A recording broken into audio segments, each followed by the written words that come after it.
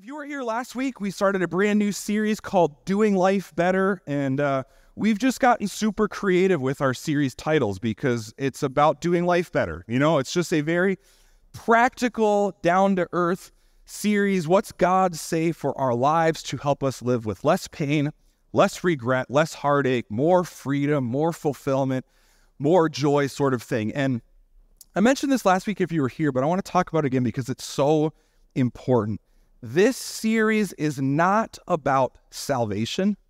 It's not about how do we go to heaven when we die. It's not about having more or less access to God. All of that is done and complete when we put our trust in Jesus. And what happens sometimes, unfortunately, in churches or Christian books or seminars is we start to blend how to be right with God along with how God wants us to live. And if those two get mixed up, we get twisted, weird versions of Christianity. And so this is not about those things. Okay, 98% of the time we talk about that. This is just a series that we do a couple times a year about how do you and I practically live life better. This is a life series. So when it comes to life, a lot of us are facing a lot of struggles. You know, our lives are not without issue. And there's so many different things that we face that cause hardship in our lives. I think one of those is we're facing a lot of financial hardship as people. 60% of Americans today live paycheck to paycheck. I mean, that is an incredible weight and stress to carry on. I mean, maybe one broken appliance or one hospital visit away from total financial collapse. It is tough. That's exhausting to live with. The average American has about $60,000 of personal debt that they carry. Now that includes house and car and student loans and all that, but most of us walking around today have $60,000 of financial debt weighing on us, and that's heavy. As a nation, we spend billions of dollars every single year on social programs to help hopefully lift people out of financial situations, but it seems to me like they're not really working as well as they could be, and it's not a political thing at all, but we all know that more people are becoming dependent on financial assistance, not gaining independence. We are facing very few of us live financially free lives, which is a shameless plug for Dave Ramsey's Financial Peace University that we are hosting this trimester. It starts Wednesday. If you or someone you know, or I would even say this, if you have a high schooler still in the home, one of the best things you can do for them, I think, is sign them up for Financial Peace University. They will be light years ahead of anybody else in 10 years. And so if you haven't signed up, you should do that. But the reason is because we are facing financial hardship. But it's not just that. We've also got relational difficulties in our lives as well. You know, I think we all know that half of marriages end in divorce today, and that's just first marriages. When you get to second or third or fourth, that number just skyrockets from there. 60% of Americans report feeling lonely on a regular basis. Nearly half of all Americans say that they have less than 3 close friends. We're becoming more isolated. We don't have the support relational network that we need. And it's not just, you know, a post-COVID thing. It's been trending this way for decades. We are hurting ourselves relationally.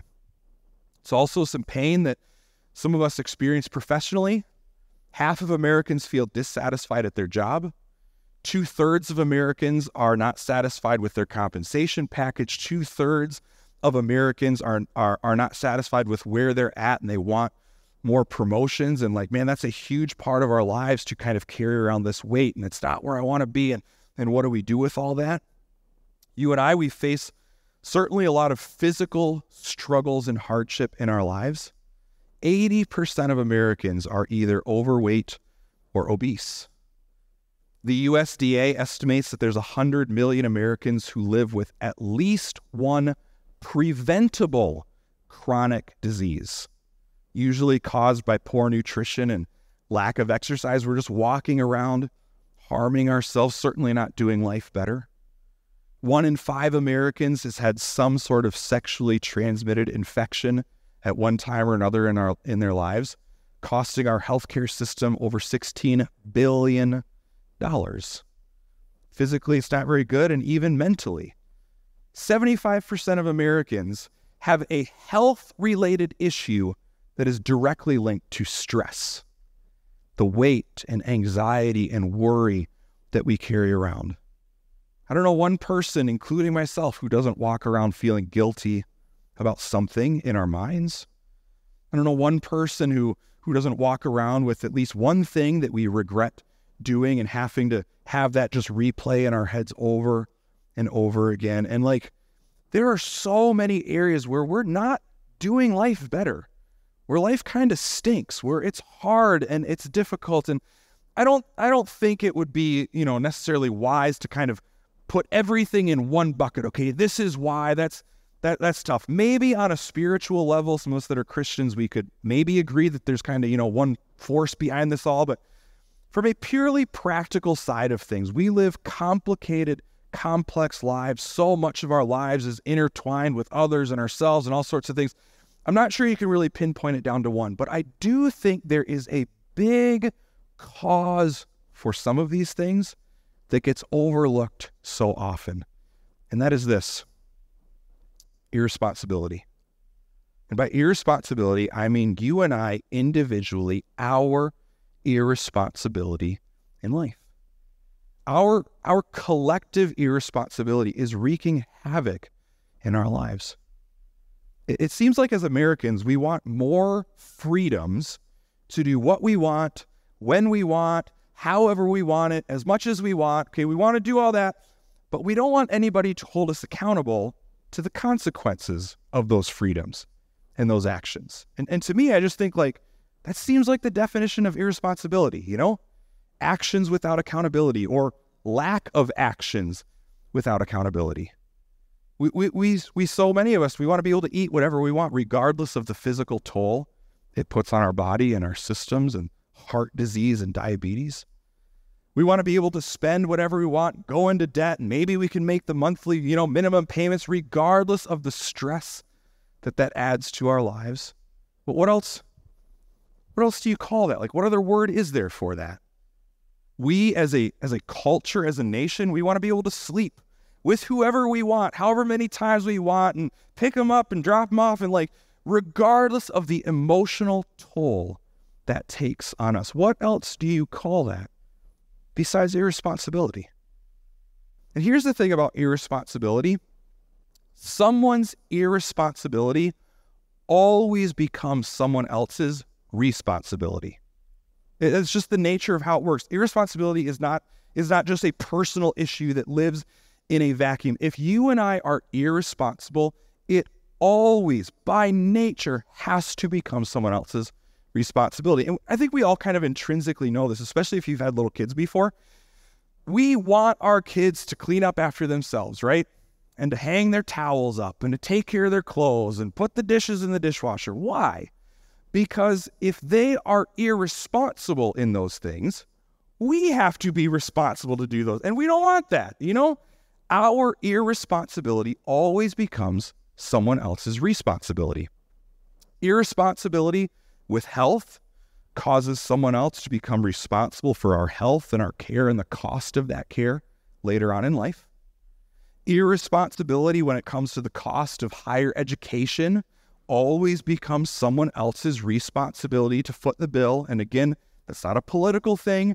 That's just a thing, okay? That's how irresponsibility works. Irresponsibility with sex and doing whatever we want in that kind of realm always becomes someone else's responsibility.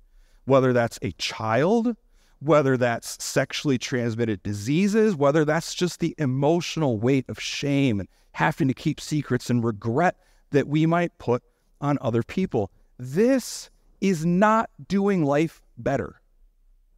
Nobody it has more joy and more freedom long run by being irresponsible. It hurts us and it harms us. But here's the challenging part with responsibility. We can very easily point it out in other people.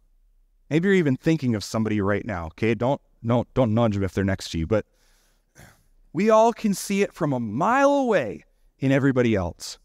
But it's very hard to notice in ourselves, isn't it? It's very hard to see irresponsibility in the mirror. And I think that's because so often we play the blame game. Instead of looking inside and seeing, is it my fault? We just want to blame something or someone else.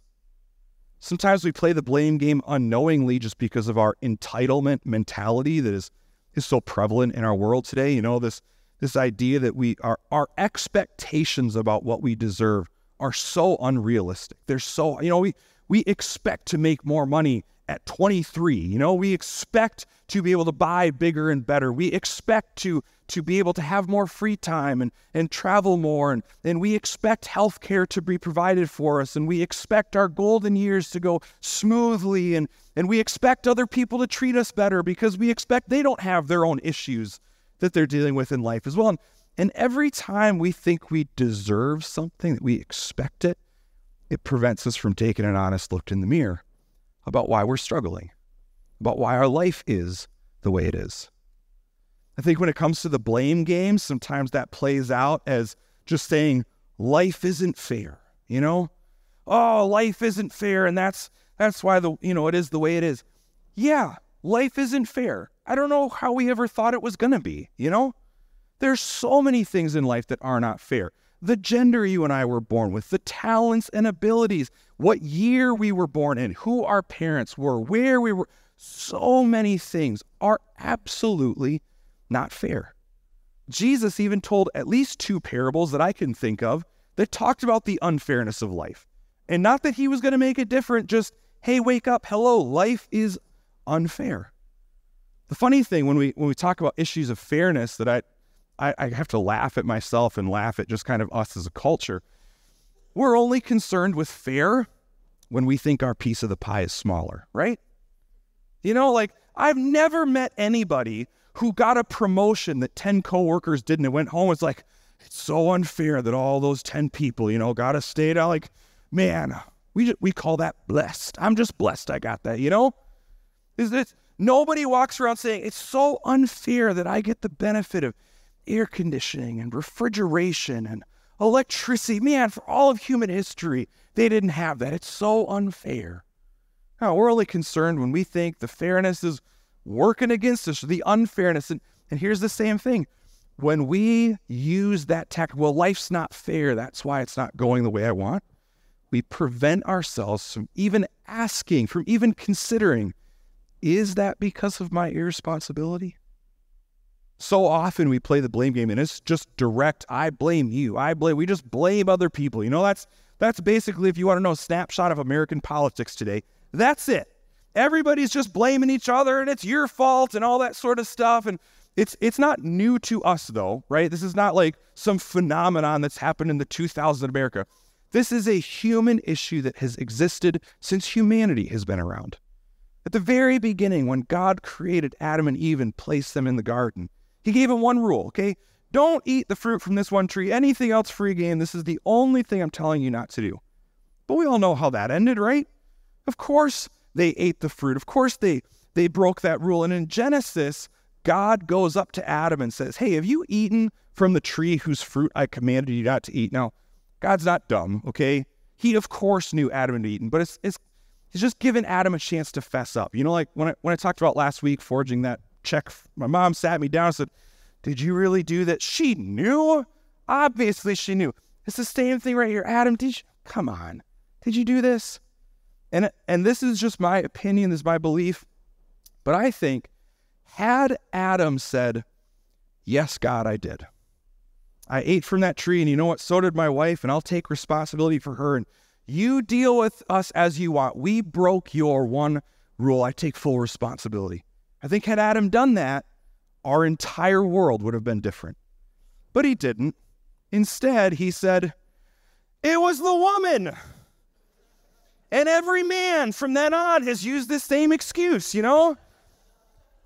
If you're a woman and you're mad when your man says that, I just want you to know he got it honestly, okay? It's just in our genetics, okay?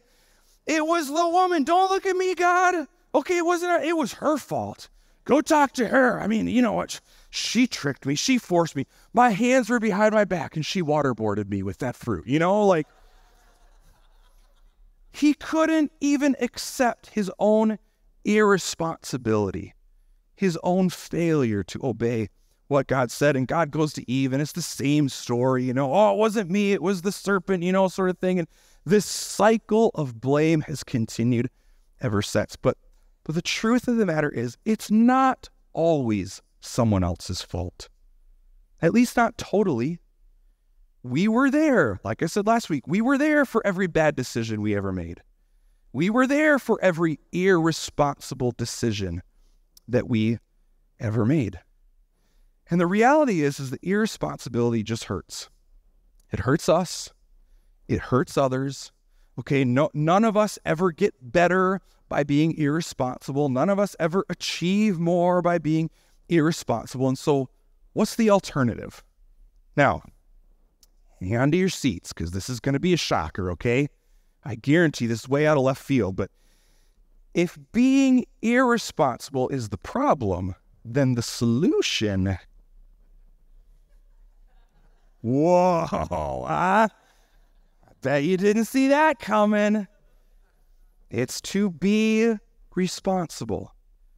If you and I want to do life better, then this is a principle that we need to learn to leverage to our benefit.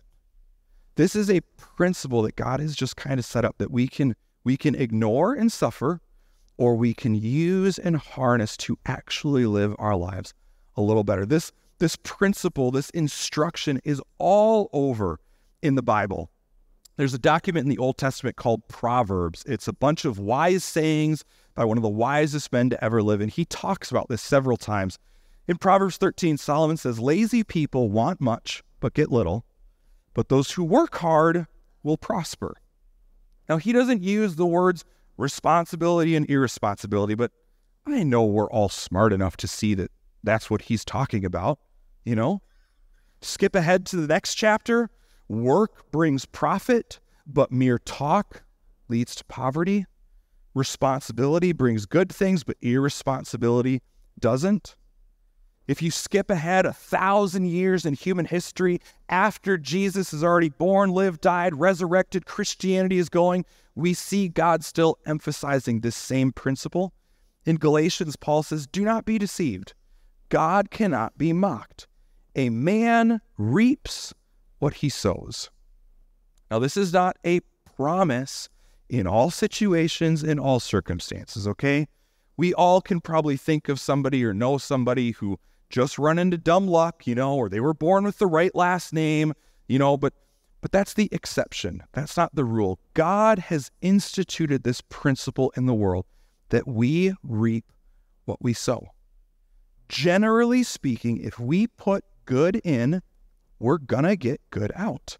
Now, maybe at different levels, again, that's the unfairness of life, but you put good in, you get good out. You put bad in, generally speaking, you're going to get bad out.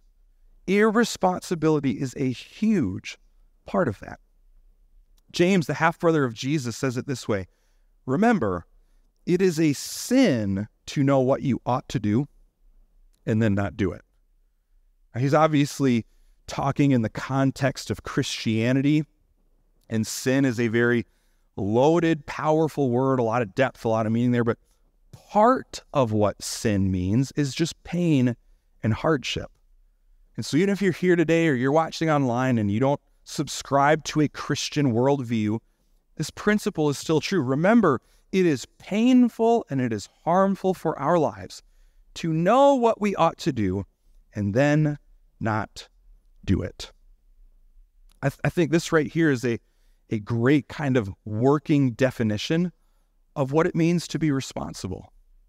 What does it mean to be responsible? Well, it means doing what we ought to do, doing what's expected of us, doing what's required of us. And I think this is really where, again, if you were here last week, if you didn't catch last week's message, you owe it to yourself to watch that on our YouTube channel, because this is really where these 2 weeks come together. There's step one of being honest with ourselves, and then there's step two of doing something about it, of being responsible with what we discover in that honesty. And every single one of us can ask ourselves this question: am I doing what I ought to do? No matter who we are, no matter how good or how bad life is going, whether we're Christian or not, young or old, male, female, black, white, any sort of category you want, we all can ask ourselves, am I being responsible? Am I doing what's expected of me? Am I doing what I ought to do? We need to be honest enough with ourselves to admit what it is we ought to do. And then we need to be responsible enough to actually do it. And I just put some different areas of life. Many of these will apply to most of us. Some of them are a little more specific. But if you are an employee, if you're not lucky enough to be retired yet, okay? If you're an employee, ask ourselves, am I doing what I ought to do? Now, there might be some specifics in your job or your role that are different from everybody else's, but there's some general principles we can go off of. If I have a job, am I showing up when I'm supposed to? Am I fulfilling my job description? Am I being a good employee, fellow employee to others? Am I making the company money? And I know that sounds so old-fashioned in our progressive society, but that's what a job is, you know? It's voluntary work for a certain amount of compensation. And many times we are, again, like I said at the beginning, we're dissatisfied in our job. We're dissatisfied with where we're at. We're dissatisfied with how far up the ladder we've made it. And maybe there's some other circumstances, but we can't bypass this. Am I doing what I'm supposed to be doing at my job? Am I giving 100% when I'm there, or am I slacking off? Am I fulfilling and following up on my responsibilities, or am I taking really long lunch breaks? I'm not saying this is going to guarantee that everything changes in a night, but generally speaking, you put good in, you get good out. Are we doing what we're supposed to be doing? If you're on the flip side, if you're an employer or a boss or a manager, what is it that we're supposed to be doing? Well, we're supposed to be paying our employees a comparative market wage based on our ability. I'm not saying every job needs to be 6 figures, okay, but for the job and for the skill, are we paying what that job ought to be paying? Are we providing a safe and stable work environment for our employees? I think one of the big responsibilities, if you are an employer, a boss, a business owner, a manager, if that's you, are we clearly setting and clarifying expectations for our employees? And are we holding them accountable to those expectations? I think there's so many business owners and managers that they get all grumpy and bent out of hand and complain, my employees don't do this or they're acting that way, and never stop to ask, what's my part in that? Am I doing what I'm supposed? If we haven't clearly communicated the expectations, why would we blame somebody else? Why would we blame an employee for what they're doing or not doing? We can remove so much pain and hardship in our lives if we just ask ourselves honestly this question and then follow through. If you're a husband, am I doing what I'm supposed to be doing in my marriage? And maybe there's different definitions of that based on what you believe, but generally speaking, and same for wives, are you doing what you're supposed to be doing in your marriage, fulfilling each other's needs, loving the other person, not backbiting them? Many of the marriage problems that we experience are kind of because we're selfish, kind of because we live pretty irresponsibly, me included. Even if you find yourself in a situation where there is abuse, where there's violence, maybe where there's been infidelity, this question still applies. What is your responsibility in that type of relationship? Well, our responsibility is to set boundaries, to clearly communicate those boundaries to our spouse, and if those boundaries are crossed, to take action. It's not responsible to stay there and say, hit me again. That's irresponsibility. Are we doing what we're supposed to be doing? If you're a parent, what's your responsibility to your children? So oftentimes, I think we leave that up to schools and teachers. Well, you teach them values and character and morals and all. That's not what schools and teachers are supposed to do. They're there to teach math and science, okay? It's up to you and I to teach values and to train and to discipline and to correct. And if we want our kids to grow up a certain way, exhibiting certain characteristics, that's not up to the school. That's part of our responsibility. Speaking of schools, I have to mention this one. If you are a parent in the drop-off line, let me clearly explain what your responsibility is. Your responsibility is to stay buckled, stay in your car, and kick your kid out as quick as possible, okay? Do not put your car into park. Do not let little Timmy out. Don't make him a 5-course meal in the back seat. Don't walk him to the front door. Some of us have things to do in our lives, okay? If you are going to get out of your car, your responsibility is to go park in the parking lot, not the drop-off line, okay? So, thank you. I just feel way better saying that, okay? So, that was personal. Obviously. Yeah. How about when it comes to our money? What is it that we ought to do there? We ought to not spend more than we make. We ought to not go into debt as much as humanly possible. We ought to live within our means.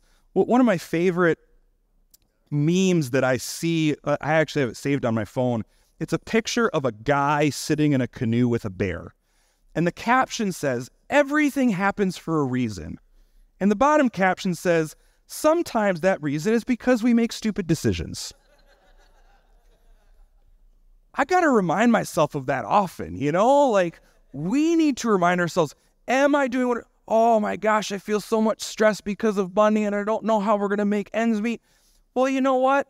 Maybe let's not make just minimum monthly payments and stretch ourselves to the limit. No wonder we are in such financial distress. We all know that's not wise, but yet so many of us continue to do it. Are we doing what we ought to do? How about with your emotions? What's the responsible thing to do with our emotions? We all feel them. They all can pop up so quickly. And I'm kind of in the camp that I don't think emotions are good or bad. They're just neutral. We experience them. They're a part of who we are as a human. But what is our responsibility? How do we react to those emotions? When we feel sad, when we feel angry, when we feel worried, how do we react with those sorts of things? Am I doing what I'm supposed to do? I mean, sex, alcohol, social, just go down the list. I'm not even saying everything on this list, we all need to come to the same conclusion, okay? There's some variability here, and we all, are at different spots in life. But as you look across this list, there is not one area of life where this question wouldn't benefit us. There's not one area of life where this question couldn't be a game changer in us doing life better. Am I being responsible or am I being irresponsible? There's one more category that I want to talk about. And in Ephesians, the Apostle Paul says this. He says, be careful how you live. Don't live like fools, but live like those who are wise. Do life better. Make the most of every opportunity in these evil days. Don't act thoughtlessly. Don't act, I think you could use irresponsibly there as well. But instead, understand what the Lord wants you to do. For those of us that are Christians, which maybe it's not everybody, but not only are we responsible to ourselves, and not only are we responsible to others, but we're also responsible to the Lord. In light of who God is, in light of what he has done for us through his Son, Jesus Christ, in light of the Holy Spirit dwelling within us, in light of this eternal work that God has invited us to be a part of, what does God want me to do? From his perspective, what is it that I ought to do? Because you and I, if we are Christian, biblically speaking, we're not just our own anymore. That we belong to somebody else and that we were bought with a price. If we are Christians, I think this last category right here is meant to impact and define our answers for all the rest of these categories. What is it that I ought to do in light of God, my relationship with Him? What is it that the Lord says I ought to do? Employee, the Lord says to work diligently at our jobs as if we were working for the Lord. Even if you're convinced your boss is the devil, okay? Work as if we're working for the Lord. If you're an employer, to treat your workers, your employees with kindness and respect, because you know you also have a master in heaven, a boss in heaven. If we're Christians, Christian husbands, what does the Lord want us to do? What ought we do out of our faith? Well, love our wives like Christ loved the church. Wives, what is it the Lord wants you to do? To submit to and respect the leadership of your husband in the same way that you submit to and respect the leadership of the Lord. With our money, you know what? Yes, we have money to use to pay for things and enjoy life, but also to view our money as a tool that can be used for eternal purposes, to invest it in God's kingdom and His work in this world. With a neighbor, you know what? To be a good Samaritan. With our health, to honor God with our bodies. With our emotions, to be thankful in all circumstances. That's what God says we ought to do. It's hard. I'm not saying it's easy. I'm not saying it's going to be there automatically. But that is His will for us. With a friend, to speak the truth in love if we see a blind spot. As a citizen, to pay our taxes. I mean, all sorts of different things. God has a heart and a will for us. And I think if you want to kind of sum this down, am I doing what I ought to do as a Christian? I think you can simplify it down to two things: remain and respond. Remain in a close relationship with God. Talk to Him often. Read His word. Worship Him. Get yourself in situations and experiences and other relationships that can point you towards staying close to God. Remain close to Him, and then respond to whatever He prompts our hearts and our minds to do or say or pray for or give to or stay away from. Anything that God puts on our hearts to say, yes, Lord, I'll do what you want me to do. I don't want to live irresponsibly.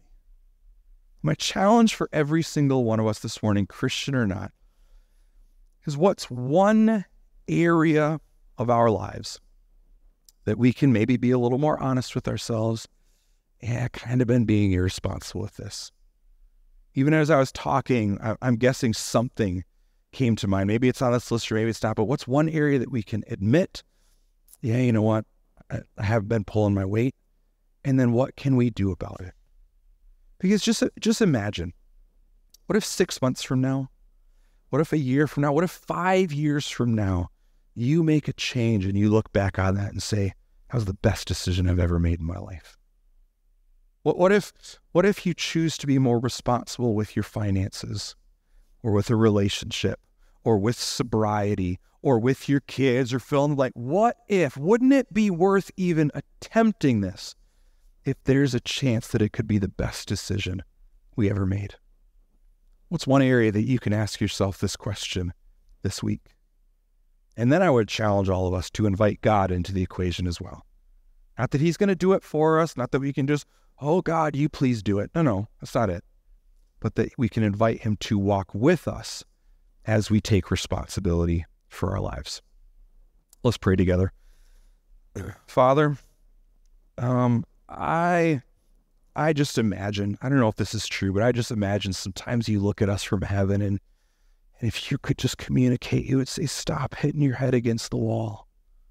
You see the pain and you see the heartache, but you've given us a free will. Why do we keep hurting ourselves? I don't know. But God, we want to ask for your help. We want to ask that you would help us see these areas in our life where we are being irresponsible. We give you permission, God, to bring it to our minds and bring it to our hearts. We don't just want to keep doing the same things over and over. And then, Father, I ask that you would put in our minds or put people around us somehow, God, would you help us begin to take action? begin to change what we're doing, begin to actually be responsible. You have given us good and clear instructions for our lives. God, help us follow them. Help us do what you say so that we can experience less pain and heartache in this life. We ask in Jesus' name, amen.